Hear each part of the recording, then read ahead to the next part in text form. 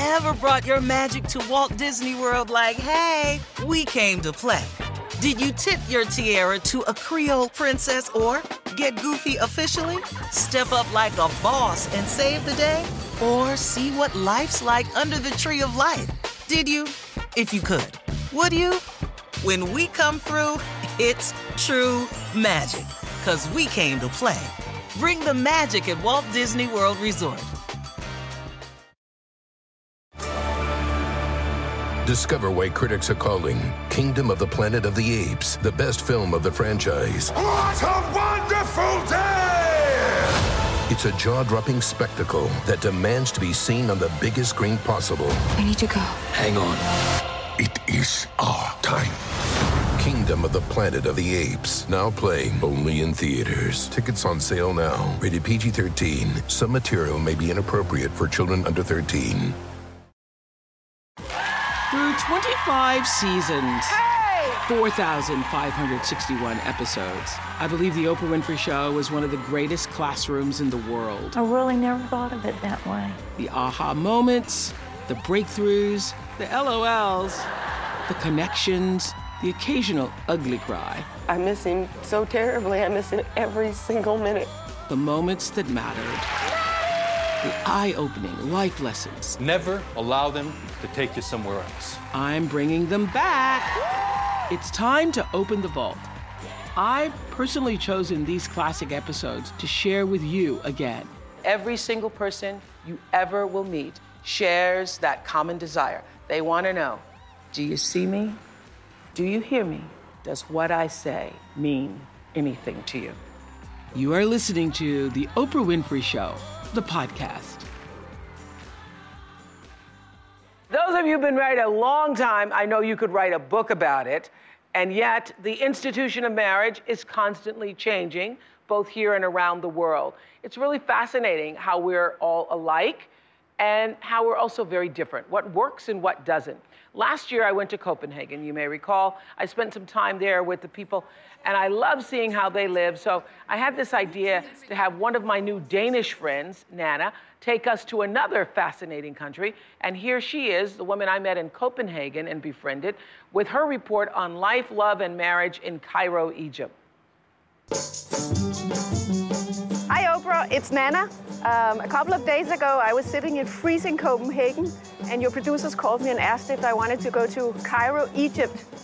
And this is where I am now. Denmark is 2,000 miles away, and it's 20 degrees, and here it's 80, and it's lovely. I'm now in the old part of Cairo. Cairo is a city with a population of 20 million people. I come from Copenhagen, and we have 1 million people, so it's crowded and completely different. We're going here to meet Heba. Heba is an interior designer. She's 33, and she's going to show us around. In Denmark, it's really safe. I mean, you can, as a woman or as anyone, you can go everywhere, and you can have your children in their carriages outside, just sitting there. So it's extremely safe. How do you feel it is here? Cairo is extremely safe. Cairo is extremely safe. Very safe country. I don't think anybody worries. I mean, I don't worry about my safety. I don't think anybody else does. Okay. The crime rate is extremely low considering the population comparison. I just didn't know that it was so safe here. Really? You were shocked? Yeah. I've heard that in the Arab world, in Egypt is the highest divorce rate that is. And I know that you've been are divorced, right? You've been married? Yes, I've been divorced. How do they consider divorce? It's not highly regarded, obviously, but it's becoming quite common. It's 1 in every 3 marriages end up in divorce here. It's a bit of a stigma for a woman. Yeah. People don't necessarily get married either in Denmark. For instance, I'm not married, and I've had the same boyfriend for 14 years. You live with him? Yeah, I have for 14 years. See, we can't live with our boyfriends. No. That's a major taboo. Yeah. I mean, it wouldn't be socially accepted. But you would not do that either, and not even now. After you've been divorced, you wouldn't move in with someone? No. See, after you get divorced, usually women move back in with their parents. Oh, so you live with your parents? I live with my mother. Ah, okay. In Denmark, every woman works pretty much, and it doesn't matter if she's married or not or whatever. Here you find a lot of women that work and up until the point where they get married. And then they stay home if they have children, things like that. And then they don't start working again later on? No, sometimes not. No. So they become quite dependent on the man. Have you ever brought your magic to Walt Disney World like, hey, we came to play? Did you tip your tiara to a Creole princess or get goofy officially? Step up like a boss and save the day? Or see what life's like under the tree of life? Did you? If you could. Would you? When we come through, it's true magic. 'Cause we came to play. Bring the magic at Walt Disney World Resort. Discover why critics are calling Kingdom of the Planet of the Apes the best film of the franchise. What a wonderful day! It's a jaw-dropping spectacle that demands to be seen on the biggest screen possible. We need to go. Hang on. It is our time. Kingdom of the Planet of the Apes, now playing only in theaters. Tickets on sale now. Rated PG-13. Some material may be inappropriate for children under 13. Interesting. So Nana joins us from Cairo, along with Heba Shambo, who we just met, a 33-year-old interior designer, and Inji El-Kashuf, a 37-year-old journalist and mom. Welcome to our show, everybody. Thank you so much. So, yeah, you know, I was on holiday, and I was talking to the producers about this whole show on marriage, and I was telling them, Nana, how impressed I was with my conversations with you and other friends when we were in Copenhagen, and that perhaps you would be a good person to carry on this conversation. What are your impressions of women in Egypt? In the streets also, as you saw, there was a lot of women wearing scarves, many more than I thought. And then it was also interesting to see that many of the younger women were wearing really tight clothing and a lot of makeup and the scarf. And I thought that was interesting because I thought it was maybe a little bit contradictory. So, we were watching that tape, and I was thinking, I thought the same thing. A lot of women are wearing scarves. Some women aren't wearing scarves. Heba, you weren't wearing a scarf, so women, some do and some don't. What does it mean to or not to wear one? To wear the scarf usually means that you are more traditional, maybe more pious. Not wearing the scarf, the veil, is probably being more open-minded. But Angie, when you hear that, sitting there hearing that, does that mean that you, as wearing a scarf, do you feel like a more closed-minded woman?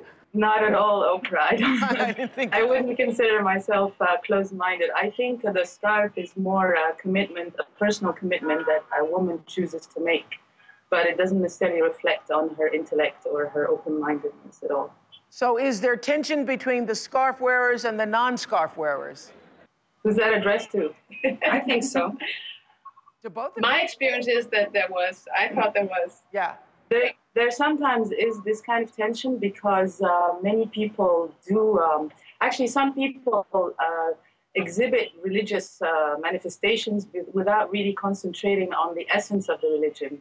So there will be people who judge women for not wearing the scarf, although the basic tenet of religion would say do not judge anybody in the first place. Yeah, but does not wearing the scarf mean, could it be interpreted as a woman who doesn't wear it is more, modernized, more contemporary, more... I don't think so. I don't think it means that at all.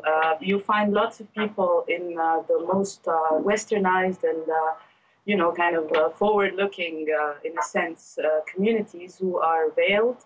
And you will find women who are in very low socioeconomic strata, who are very traditional and conservative, who are not veiled. I don't think it's... So it runs across the gamut. It goes both ways. Yes, okay. Definitely. So we have some tape on the scarf conversation.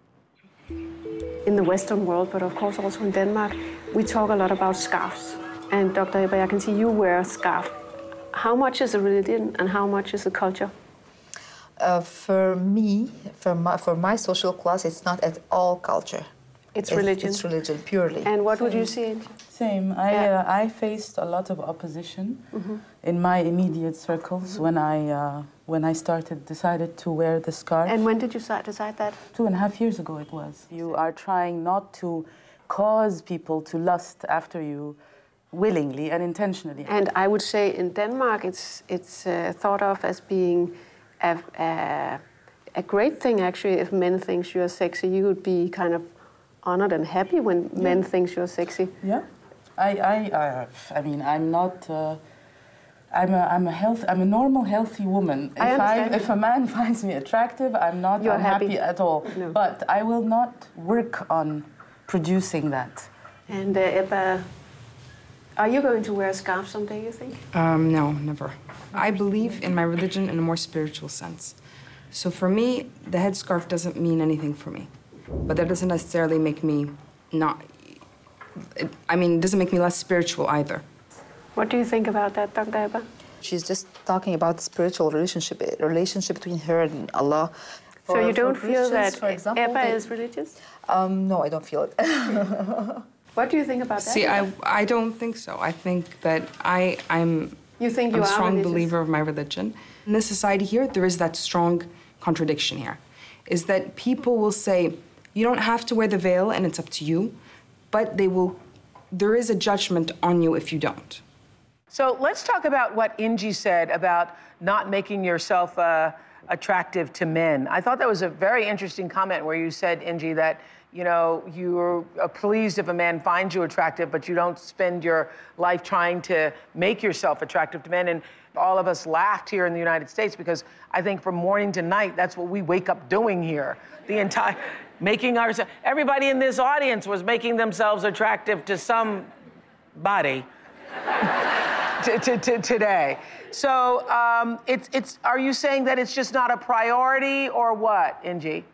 No, I'm just saying, what I'm trying to say is that basically it should not, a person, woman or man, should try to look good all the time anyway. But I'm just saying that producing or working on creating a lustful reaction in the opposite sex is not a good thing to do in our religion. And recently, when I decided to become more committed to my religion, more spiritually, elevated in a sense, I have prioritized not eliciting this in men over the pleasure that doing so would bring me. That's basically what I'm trying to say. Okay, I understand that. I just find it fascinating. Women have only been allowed to initiate a divorce in court in Egypt there for the past 10 years. Nana sat down with some women there to talk about that. 10 years only. So let's talk about divorce now. You actually decided to be divorced, and did your husband agree? Well, no, he did not see the point. He finally gave me whatever I wanted. And why do you think he did that? Because of my father asking him to do that. Okay. So the struggle was to convince my father that this was the good thing to do. It took me 6 years to convince him. And a man can ask to be divorced right now, this day. He doesn't need to ask to be divorced. He can just do it. He just divorces. In one day, and then it's over. In 1 minute. So you don't have anything to say in it, but legally? Legally, all he has to do is say, you are free to go. You are released. You are goodbye. Divorced. Whereas the woman has to go through a trial. Yeah. In Denmark, you never get married before you have lived together for a while. And sometimes you don't even get married. You think it's wrong to live it's together? Sin. Yeah, because I'm referring to God's laws, God's rules. So you think actually that all of Denmark is living in sin? Yeah. The view on sexuality is completely different in Denmark and in Egypt. No, but there is sexual frustration in Egypt. It's a fact that is clear to the naked eye. What is the frustration about? The frustration is about that because of religion, you cannot or you should not have sex before marriage. And because of the economic situation, many men cannot afford to get married and start a family. Therefore, they don't end up getting the sex that they need up until their mid-30s or even after that. Islam completely endorses a very healthy and fulfilling and active sexual life between man and woman, between a husband and his wife. It's what the sayings of the Prophet, the teachings of the Prophet. He tells men that they need to engage in foreplay. It's very much encouraged to give pleasure to the woman, for this to be a very intimate and mutually fulfilling relationship. and not just an act that has to be finished quickly. So, Heba, I noticed during that conversation you weren't speaking, or maybe you were speaking and we edited it. So what did you think of all that? About the premarital sex? Yeah, about? All of it, yes. Well, I'm kind of not of that school of thought. I'm different. I'm more liberal. I'm more open-minded. So for me, I don't see anything wrong. I don't think Nana's living in sin. But I mean, for us, relationships do culminate in marriage. So it is very important for us. If you have a relationship and it doesn't end up marriage, then it's not a successful one. So you wouldn't necessarily live with your partner, but you would, I would think you have a normal, open relationship. Do you date your partner? Are you courted? Do you go to movies? Does he? Yes, it's normal. It's just not normal to maybe necessarily have your partner live with you or spend the night at your place, or you wouldn't live together. And if you are strictly religious, you would not have sex before marriage, but if you were not strictly religious, you perhaps would have sex before marriage. Yes. Are there people having sex before marriage in Egypt? A lot. A lot. Okay. Have you ever brought your magic to Walt Disney World like, hey, we came to play? Did you tip your tiara to a Creole princess or get goofy officially? When we come through, it's true magic, because we came to play at Walt Disney World Resort. Discover why critics are calling Kingdom of the Planet of the Apes the best film of the franchise. What a wonderful day! It's a jaw-dropping spectacle that demands to be seen on the biggest screen possible. We need to go. Hang on. It is our time. Kingdom of the Planet of the Apes, now playing only in theaters. Tickets on sale now. Rated PG-13. Some material may be inappropriate for children under 13. So, Ingi, why do you think the divorce rate is on the rise there, Ingi? I think that the problem is multi-layered, Oprah. I think that, first of all, people aren't getting married for the right reasons. And therefore, when they are in the marriage, they realize how unfulfilled they are and they leave.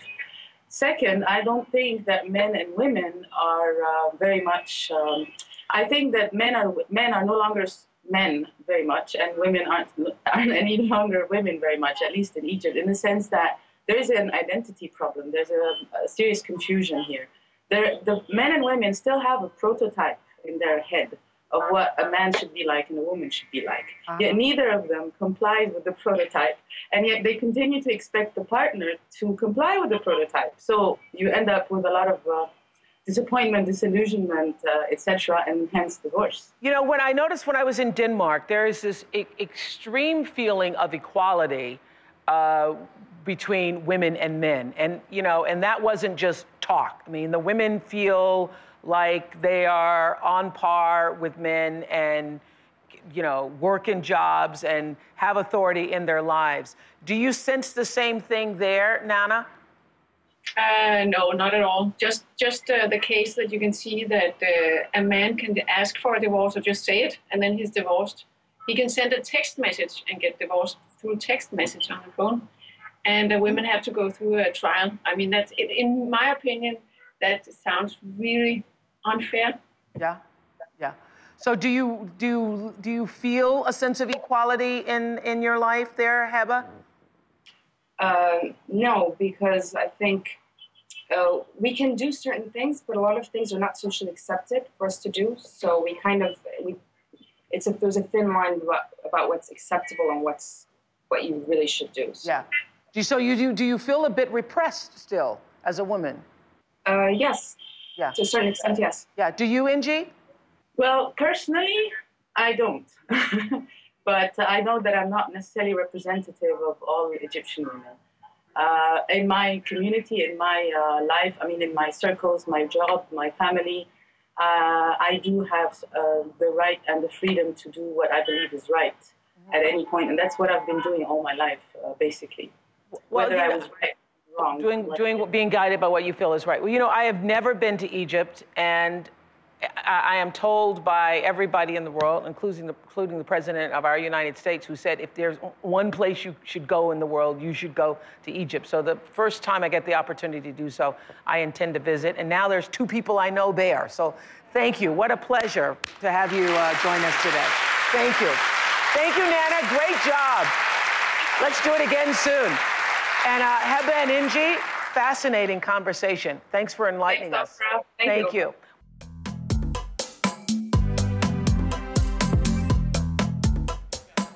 Okay, are you from Egypt? We're Palestinians. You're Palestinians. Okay, so are you speaking on behalf of Egypt or Palestinians? On Islam. Muslims. Like Muslim people. Yeah. Muslim people. And you're saying what? You were saying you cannot get a divorce through text message. You can't.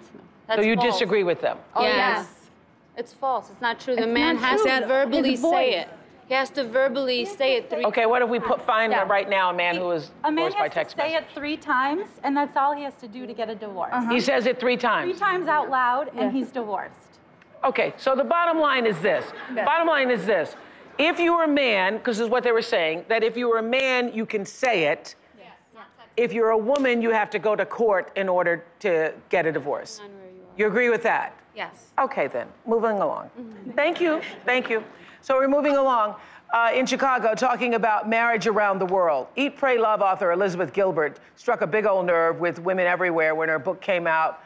After a painful divorce, she vowed never to marry again. So she finally made peace with the idea of marriage. You can read all about it in this month's O Magazine. That's me having a cup of coffee. It's so funny because I actually opened that go back to that cover, guys. The other morning, I woke up and I was sitting at my kitchen table looking nothing like this. And it cracked me up to see myself looking like this on a cover, because who the hell looks like this in the morning? But anyway, this is about...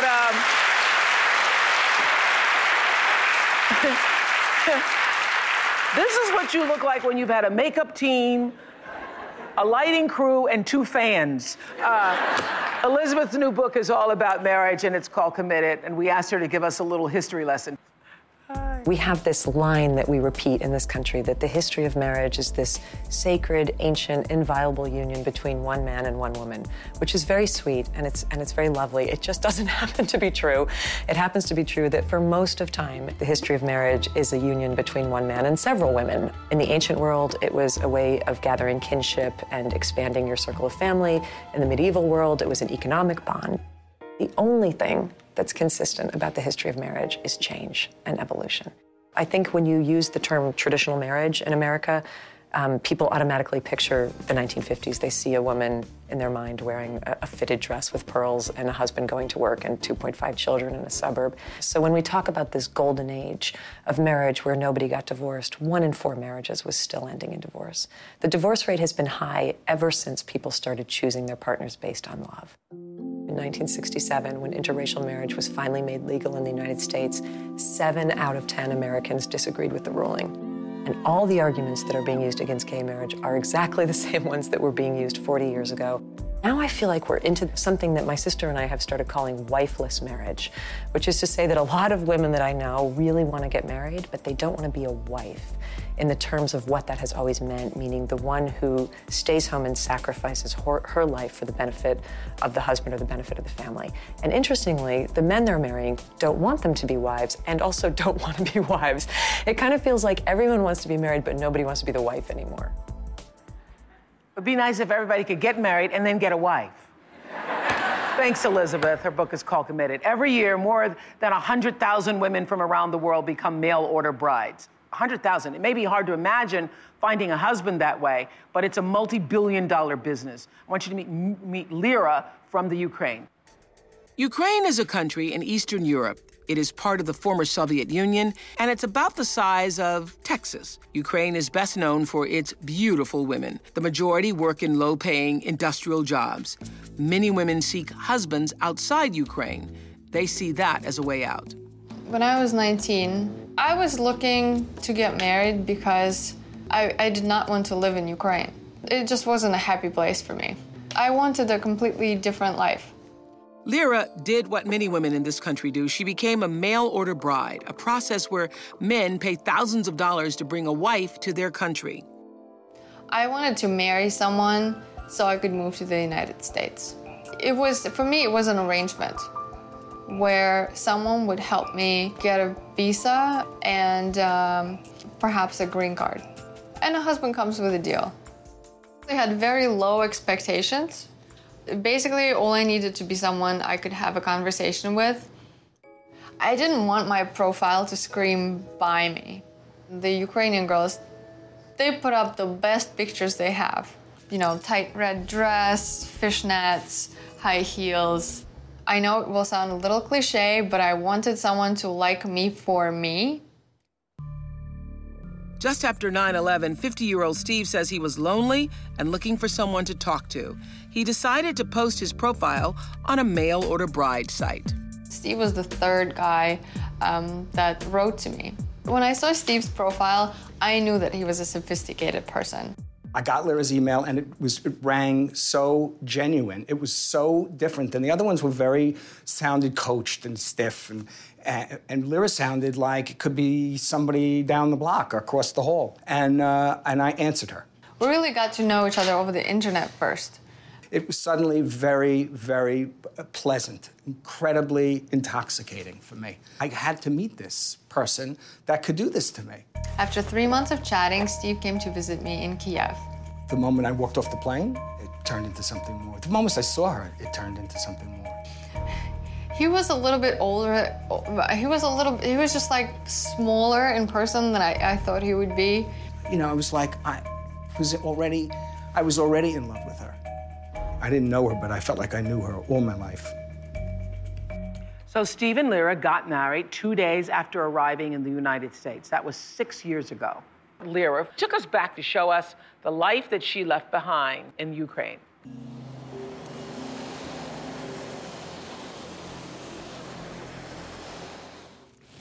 This is the house where I grew up.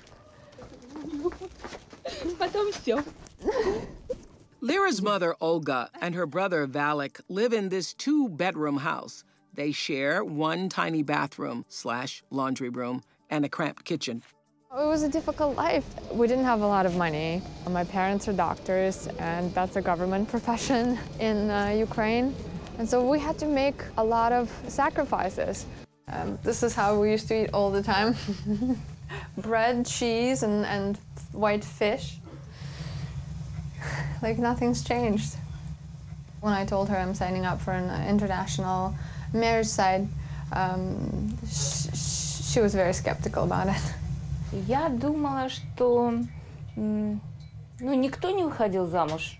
She says that she never knew anyone who got married that way, and so she did not think that it would be, that it's even possible, and definitely didn't think it could end well.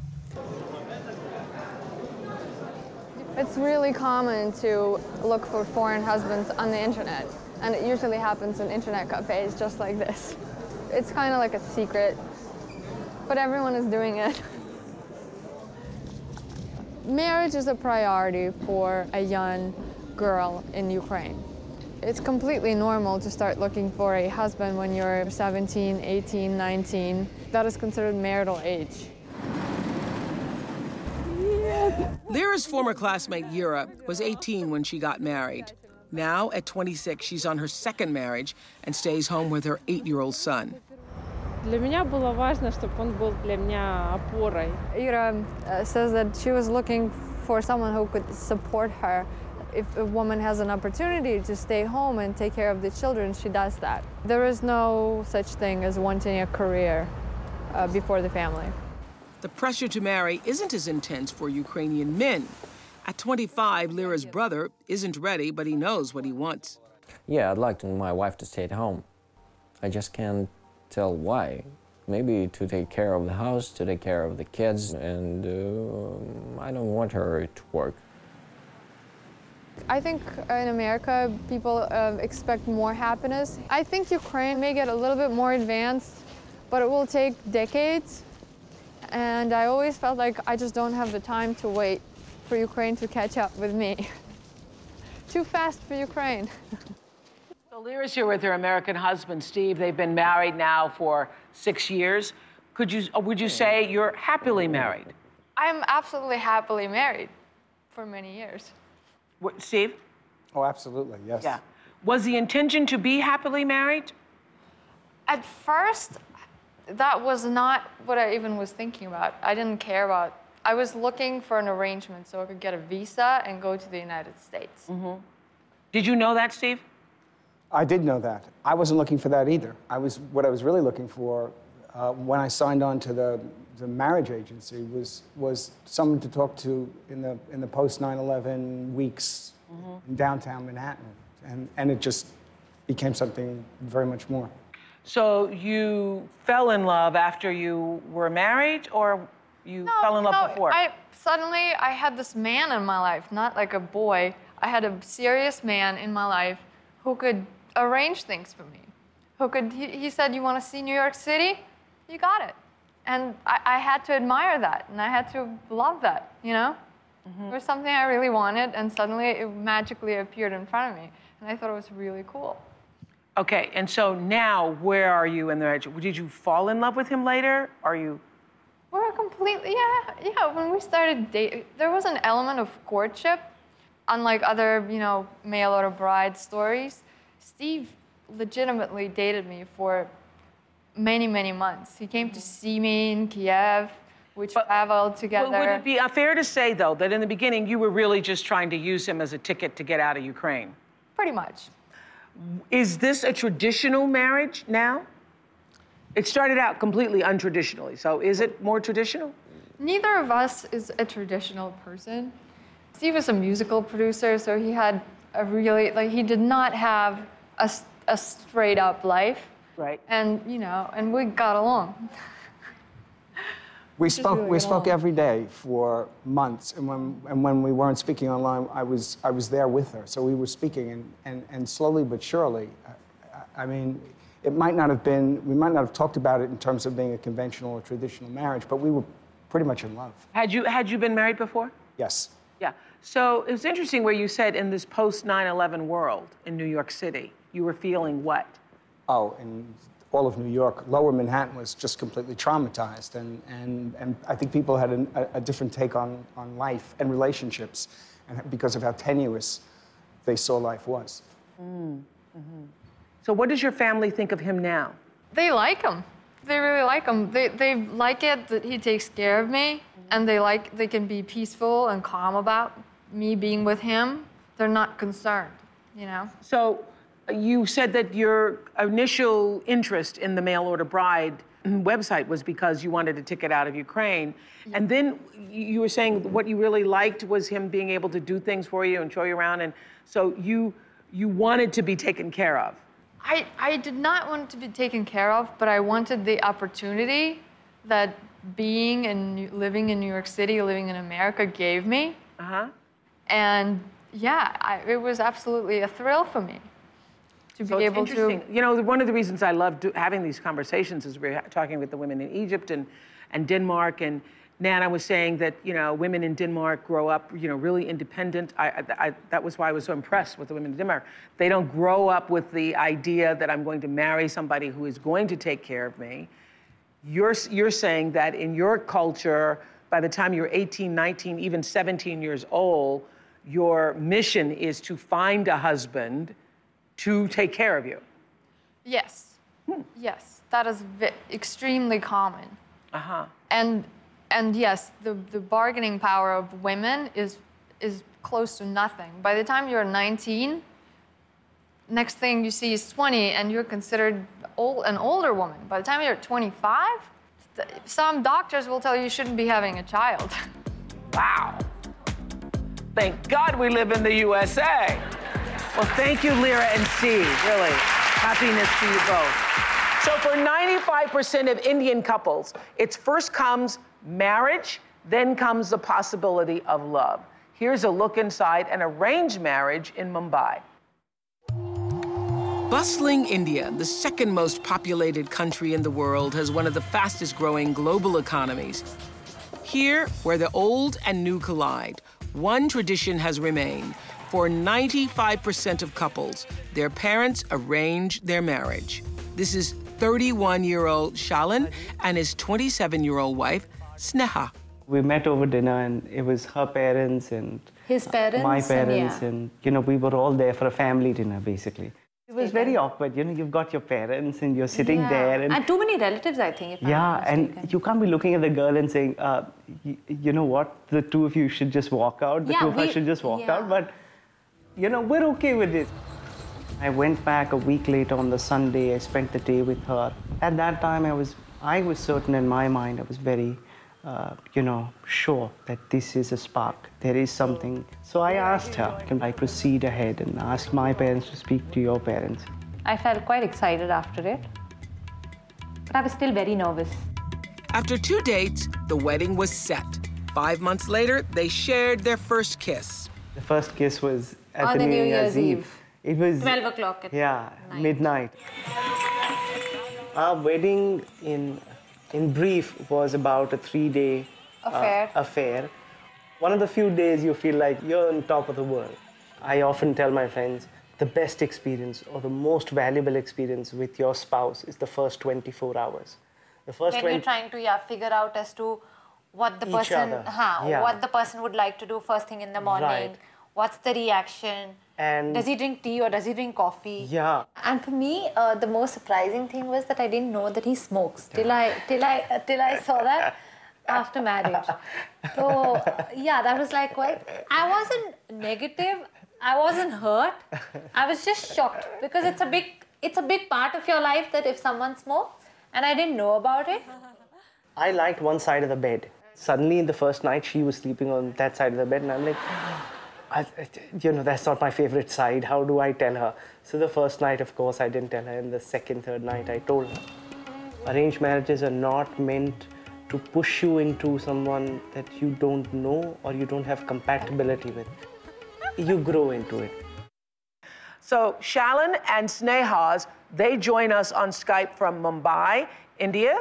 Shalan says that his marriage is arranged to love. What does that mean, Shalan? I think the arrangement part of it is when your family comes in and tries to help you find someone who's more compatible within their circle, within your knowledge, within their knowledge. That's where we begin with a base of compatibility. And then after that, as we stay together, we begin to understand each other. This compatibility and love grows over time. I think it's very difficult for someone to say he loves someone within a few moments. It takes time, and you need to have that much of tolerance, patience, and fun to ensure that you love the person. Okay, so is the idea, Sneha, the idea is you're not marrying to love. Is the idea that you hope to love the person one day? Oh, yes, absolutely. Because if I say that I started loving him in the first go, I would say that was pure infatuation because love doesn't happen overnight. And even if I say that, that's going to be a lie. I hoped that one fine day, I would definitely start loving him after knowing everything about him. Including smoking.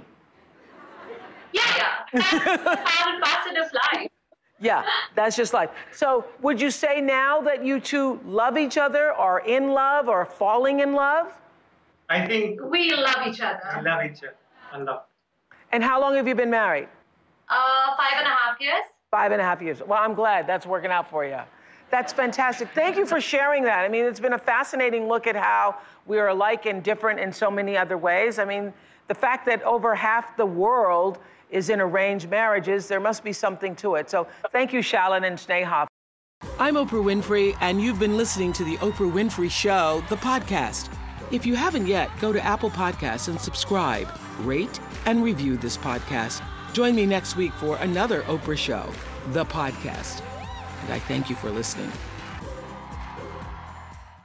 Ready for a new and exciting career challenge? At DHL Supply Chain, you're part of a team committed to creating innovative solutions for some of the biggest brands in the world. We're recognized as a best place to work, where people are valued, supported, and respected. DHL Supply Chain is hiring for a wide range of salaried operational and functional roles. Previous experience in logistics is welcome, but not required. All opportunities, no boundaries. DHL Supply Chain. Apply today at joindhl.com.